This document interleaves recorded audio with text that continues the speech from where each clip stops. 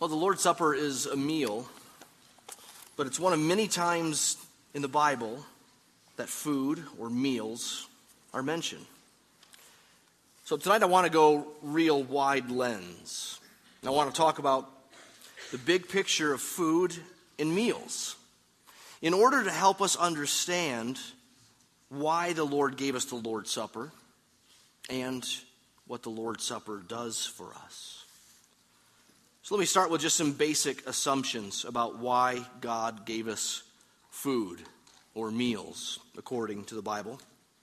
We have to note this, an obvious thing. God made us to eat.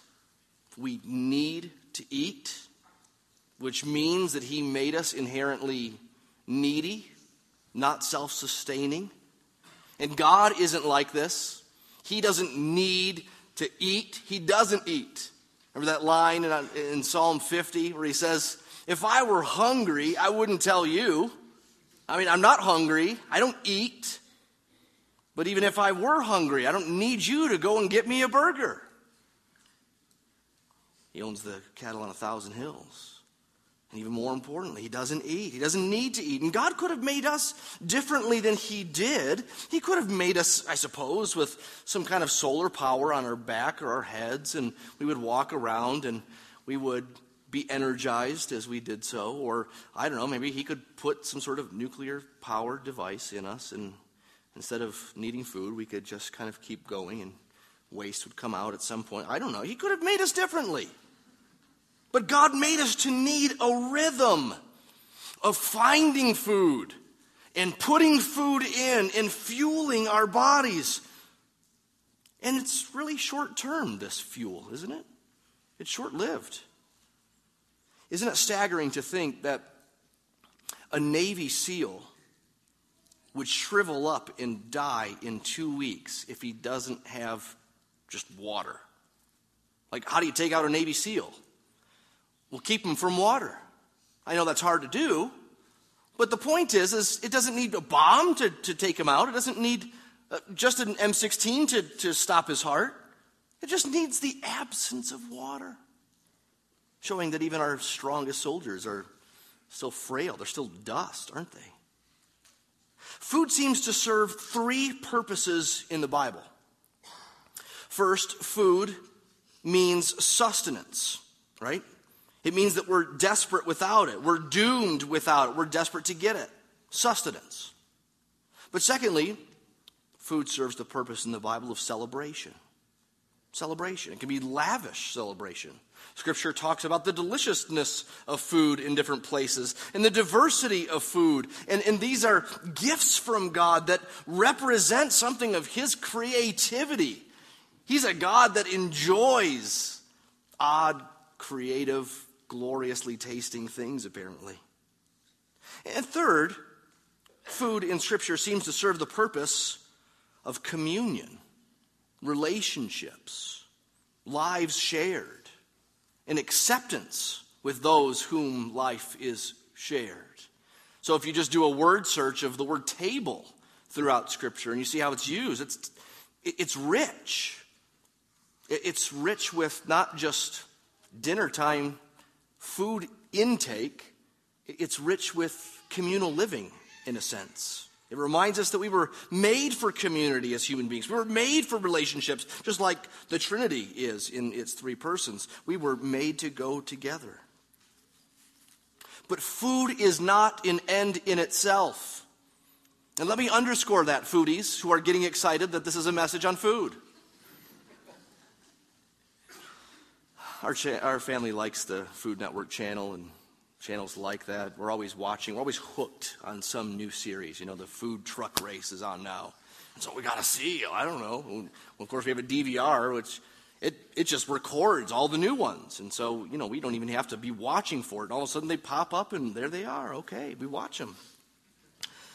Well, it's really important to note in our culture that is increasingly foodie. Other cultures liked food. Our generations past here in America liked food, but they didn't seem to like it like people like the craft of it today. There's something different going on today with the Food Network. And we need to say food is not an end in itself. Where food energizes, it should fuel obedience to the Lord and love for neighbor and working for God's glory. Where food is part of celebration, it's more than a celebration of food itself. We're celebrating God. We're celebrating His promises. We're celebrating His goodness to us in each other. So again, food is not an end in itself, however good and glorious it is, and however meaningful and purposeful it is in the Scriptures. It's something like a log in the fire of God's glory and His purposes. It serves a much bigger purpose than just its own thing. So let's keep all that in mind and now take a tour of the foods and meals of the Bible, at least the theologically significant ones. The Bible, God's plan, is filled with meals. You could almost chart the story of the Bible along the line of different meals. Now, in a sense, the first bit of the story has to do with a meal, or at least it has to do with food. In Genesis 2, verse 16, it says, "The Lord God commanded the man, saying, 'You may surely eat of the tree of the garden, but of the tree of the knowledge of good and evil you shall not eat, for in the day that you eat of it you shall surely die.'" The very first commandment has to do with food, ironically. We'll leave that alone for now. We could dig deeper there, but there's so many different food, meal references in the Bible. It's just interesting that the whole thing goes wrong on account of eating the wrong thing. But then you have the Passover. You skip to the next book in the Bible, the book of Exodus. You have the Passover. And what is that? But a sacrificial covering, meal celebration that protects them from God's judgment. God's judgment is going to go through Egypt, but the homes that have, in faith, put the blood of the lamb, the sacrificial lamb, on the doorposts of their house, that wrath of God will pass over that house. It won't go in. We're told in Deuteronomy 12, as the Israelites celebrated the Passover every year, that they were to do it in the presence of the Lord. So this is a memorial celebration reminding Israel throughout its years, its millennia even, of the sacrificial covering needed to protect them from God's judgment. It's a key meal. But then you go a little bit further in the story and you find that they're out in the wilderness and they need daily food, right? God doesn't just give us birthday dinners, Thanksgiving and Christmas, and we live on those, but we need daily food. And the Israelites wonder when they get out in the wilderness, can God, this is a quote, can God prepare a table in the wilderness for us? I mean, where do we get a table? How do we eat? How do we eat meals in the wilderness? And sure enough, though they grumbled, God did provide for them. Not with a table, but He gave them bread from the sky every day. He gave them water from the rock. He occasionally gave them quail. God provided for them. If you think about it, as they were heading through the wilderness, where they're going is a place of food. The land is a land flowing with what? Milk and honey. Exodus 3, that early is the reference to milk and honey, this land flowing with milk and honey. And God just keeps repeating, it's a land flowing with milk and honey, rich food. In Joshua 24, God says, "I gave you a land on which you had not labored, and cities that you had not built, and you dwell in them. You eat the fruit of vineyards and olive orchards that you did not plant."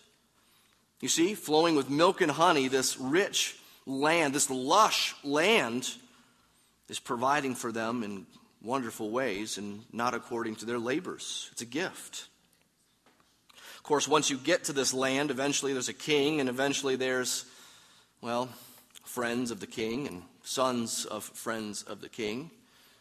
One of those sons of a friend of the king is a guy with a funny name, Mephibosheth. Remember that? 2 Samuel 9, Mephibosheth. I actually practiced this today, so I wouldn't do that. Mephibosheth.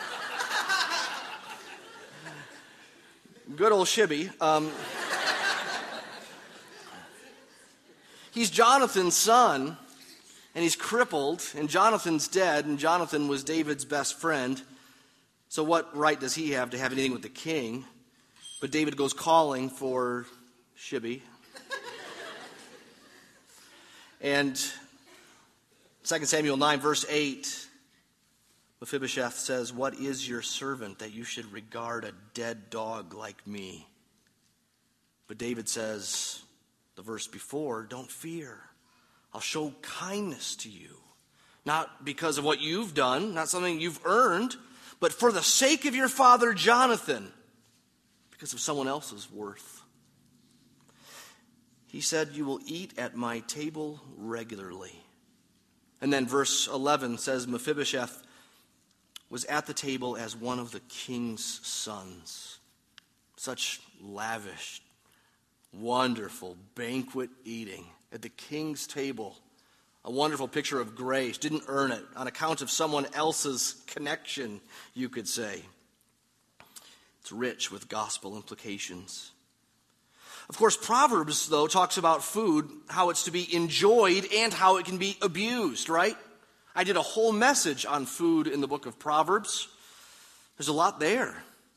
Ecclesiastes does something similar. It says that there's an emptiness to food and drink when it is godlike, when it's consuming, when it's your heartbeat. But, on the other hand, Ecclesiastes 8, verse 15, has this, Solomon concluding, "I commend pleasure then, for there is nothing good for a man under the sun except to eat and to drink and to be merry, and this will stand by him in his toils throughout the days of his life, which God has given him under the sun." He said, this is meaningless, pursuing art and pursuing knowledge and pursuing accomplishments, pursuing fame, pursuing women, pursuing pleasure. And he gets to the end of the road and he says, yes, there's emptiness in food and drink as well, but he says it's the best we got. And he says we shouldn't give up on it. We should give ourselves to it. And of course, give ourselves to it in light of our relationship with God. So Ecclesiastes 9:7 is so key. "Go, eat your bread with joy and drink your wine with a merry heart, for God has already approved what you do." You're accepted with him now. Well, this is amazing that God would accept us. It's amazing that Jesus would come and he would eat a lot of meals. And he'd eat a lot of meals with sinners. The really bad sort. The famously bad sort. In Luke 7, verse 34, there some were complaining that John the Baptist, his disciples fasted. They were sort of more morose, maybe more conservative, more dull. But it says the Son of Man has come eating and drinking, celebrating, and you say, look at him, a glutton and a drunkard, a friend of tax collectors and sinners. They got it wrong, the gluttony and drunkard part, but they saw him with a lot of food. They saw him with some wine. They saw him with those who like those things, and they drew a wrong conclusion. But Jesus celebrates. He dines with sinners. And the reasons why are really clear in Luke. Luke 5, listen to this.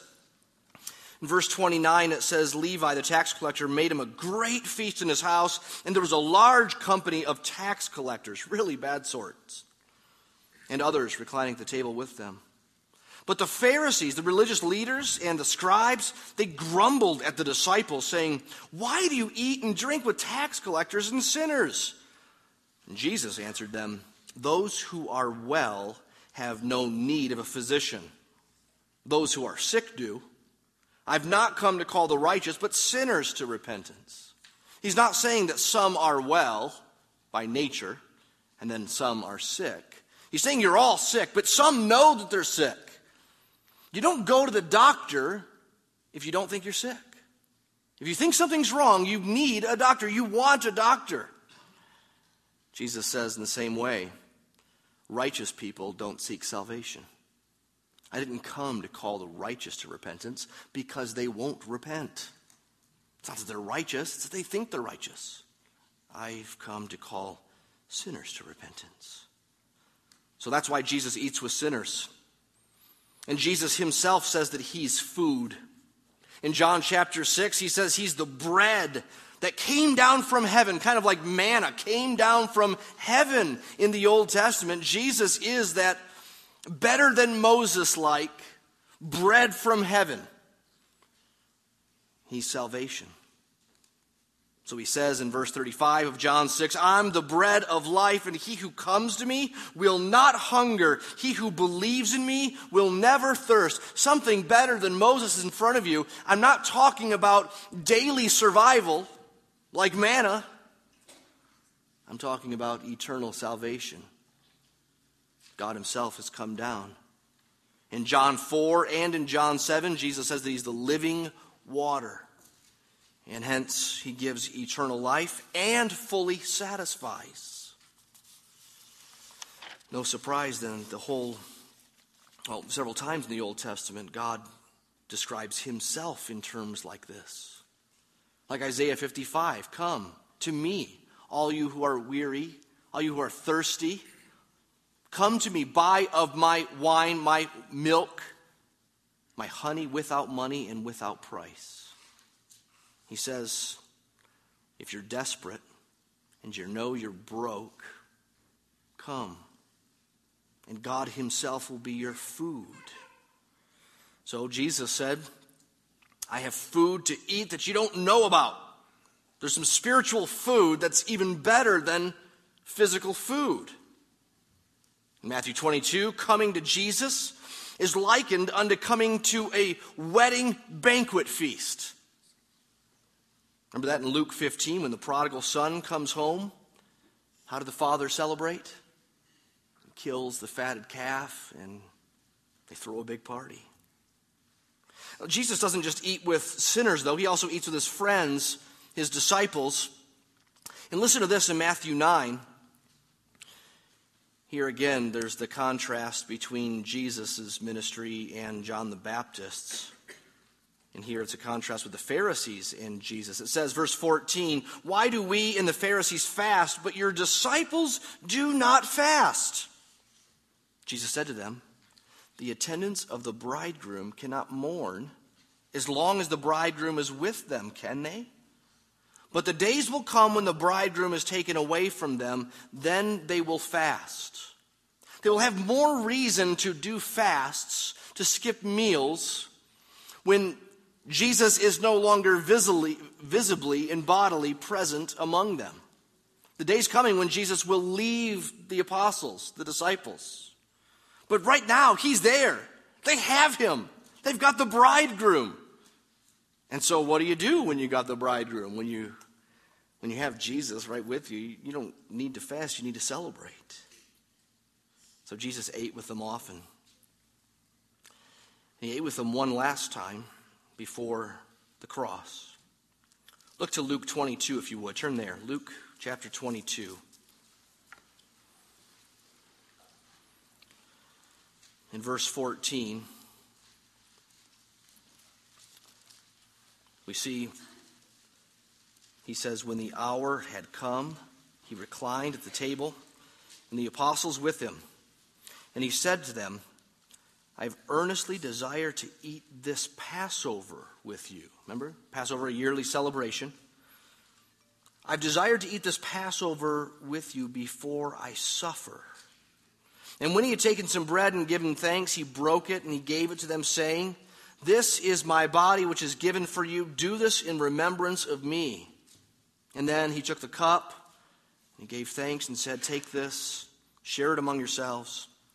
In the same way he took the cup after them, skip down a little bit, down to verse 20 now. In the same way he took the cup after they'd eaten, saying, this cup which is poured out for you is the new covenant in my blood. So they're having the Last Supper, what we call the Last Supper. You've seen the painting. It's what's also an Old Covenant Passover meal, that once-a-year celebration of the time when God's wrath passed over the homes of the Israelites who, in faith, put the blood of the sacrificed lamb on the doorpost of their house. Jesus is that Passover. 1 Corinthians 5:7. For Christ, our Passover, has also been sacrificed. So the Last Supper is also a First Supper. The Last Supper is the first Lord's Supper. That's what we're doing tonight. That's what we see often in the New Testament. We saw it on Sunday in Acts 2:42. The early church devoted themselves to 4 things, and one of them was the breaking of bread. Later on in the chapter, it says breaking of bread again, house to house. I think the first breaking of bread is the Lord's Supper, and then the next breaking of bread, confusing as it might be, is just meals shared together. But nevertheless, the first one, I think, is referring to the Lord's Supper. They devoted themselves to that. 1 Corinthians 10 and 1 Corinthians 11 are almost whole chapters on a theology of the Lord's Supper and Paul correcting some things that were wrong in their practice of the Lord's Supper. And so Paul says in 1 Corinthians 11, verse 26, as often as you eat this bread and drink the cup, what are you doing? You're proclaiming the Lord's death. Proclaiming the Lord. It's a meal that talks. It talks. It preaches. It proclaims. It says something. And we're to do this, we're to partake of this proclamation meal until he comes, which means that it's temporary. Hold on to that thought for just a second. But let's not forget that until he comes, this isn't the only meal that Christians do together. There's much in the New Testament about Christians sharing meals together. It's just called hospitality. That word, hospitality, is used many times in the New Testament, like Hebrews 13:2, do not neglect to show hospitality. It's one of the qualifications for an elder. He must be hospitable. In 3 John, this is how we take care of missionaries and preachers that are traveling through. We ought to show hospitality to such men so that we may work together for the truth. In Acts 2, later on in the chapter, they're sharing their meals together, breaking bread house to house. In 1 Peter 4, this is part of how we love each other. Above all, keep fervent in your love for one another, because love covers a multitude of sins. Be hospitable to one another without complaint. So if we're thinking through great meals of the Bible, we can't forget that huge category. Christians are to have each other over to their homes, share their food, share life, share conversation. This is part of what fellowship means. There's one more big theological meal still to come.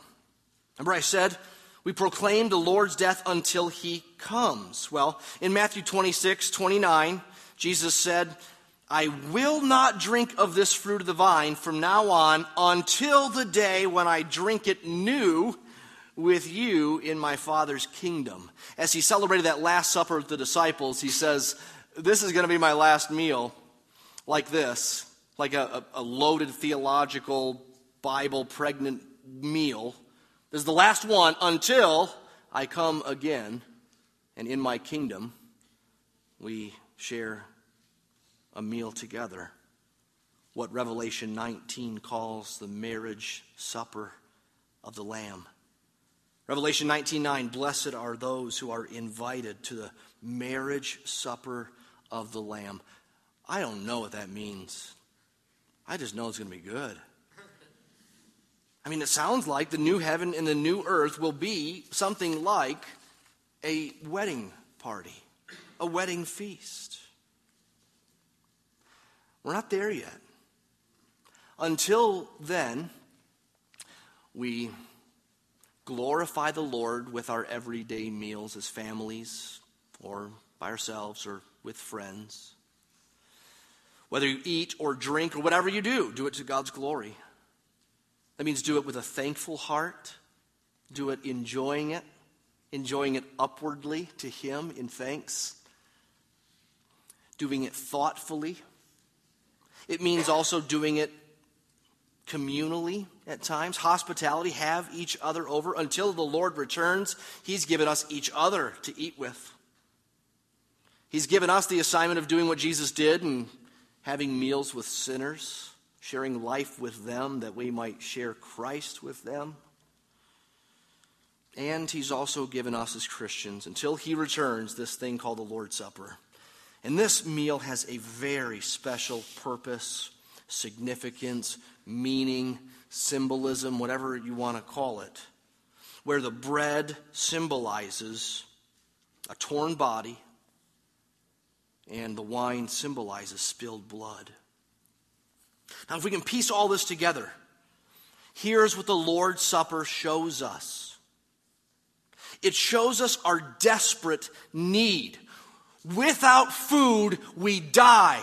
If Jesus doesn't feed us with the bread from heaven, we perish. We're in a desperate state.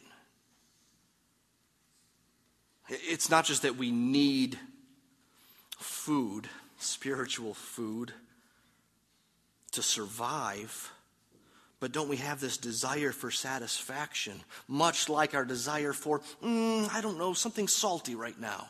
I don't know, some ice cream, Ben & Jerry's. And you even have a special version of Ben & Jerry's that you like the most.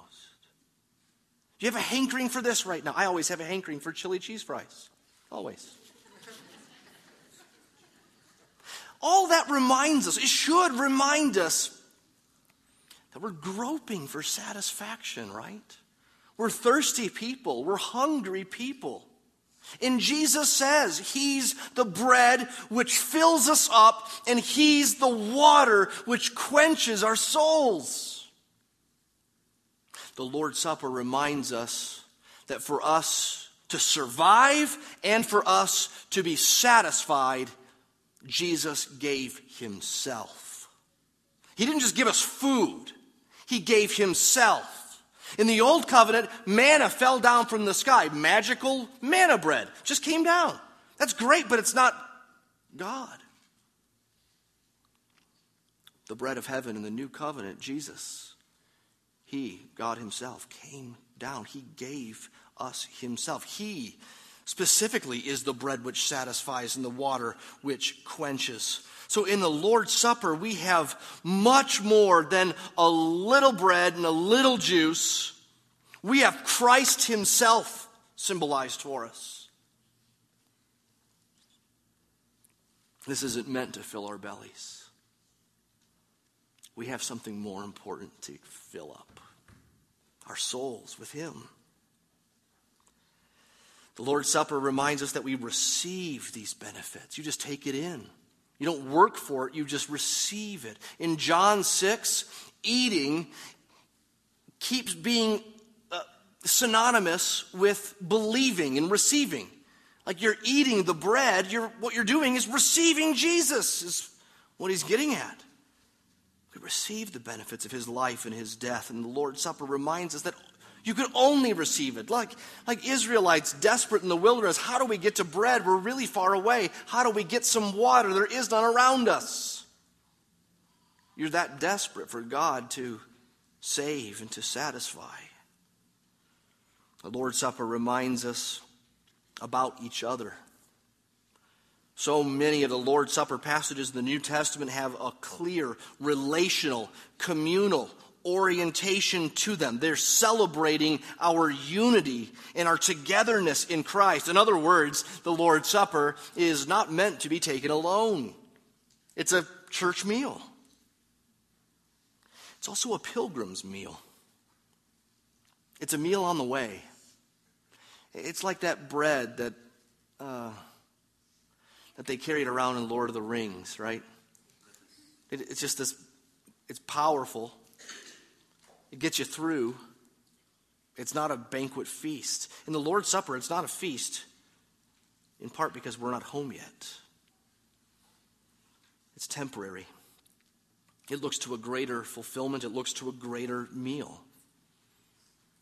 It also reminds us that on our pilgrimage, we're forgetful people.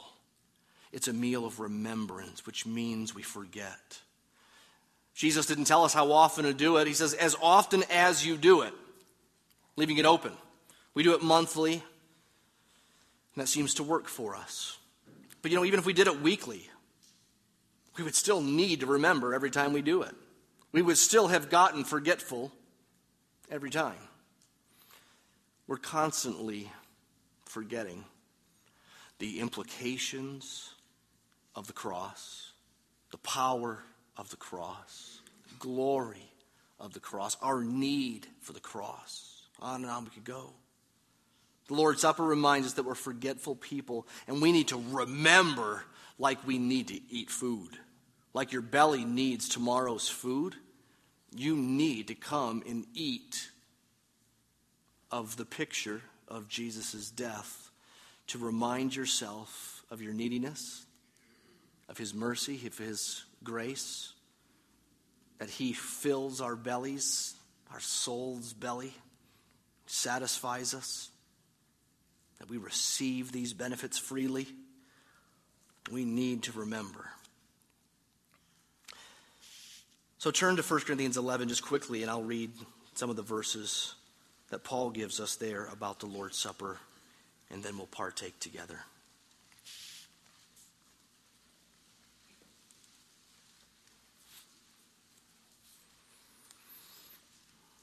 After Paul quotes some of the verses we already read from the Gospels about Jesus giving this meal to the disciples and to those who come after them, Paul then says in verse 27 of 1 Corinthians 11, whoever therefore eats the bread or drinks the cup of the Lord in an unworthy manner will be guilty concerning the body and blood of the Lord.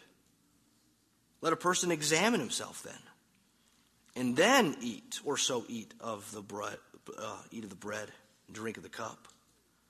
For anyone who eats and drinks without discerning the body eats and drinks judgment on himself. So we're supposed to examine ourselves.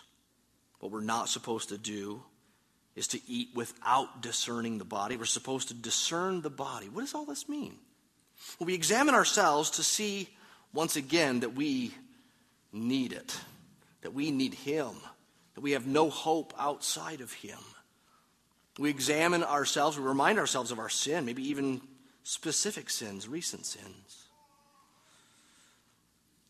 And then as we examine ourselves, we discern the body by thinking on who he is and what he's done. It's almost like repentance in faith, right? Examination should lead to repentance, and then discerning the body should lead us to faith, where we see him afresh. We see him a victorious Savior. Like Isaiah 53 says, he will see the travail of his soul and be satisfied. Or like Hebrews 12 says, it was a joy set before him that he endured the cross. He was looking ahead to the reward. The reward, yes, of being exalted at God's right hand, but the reward of winning our salvation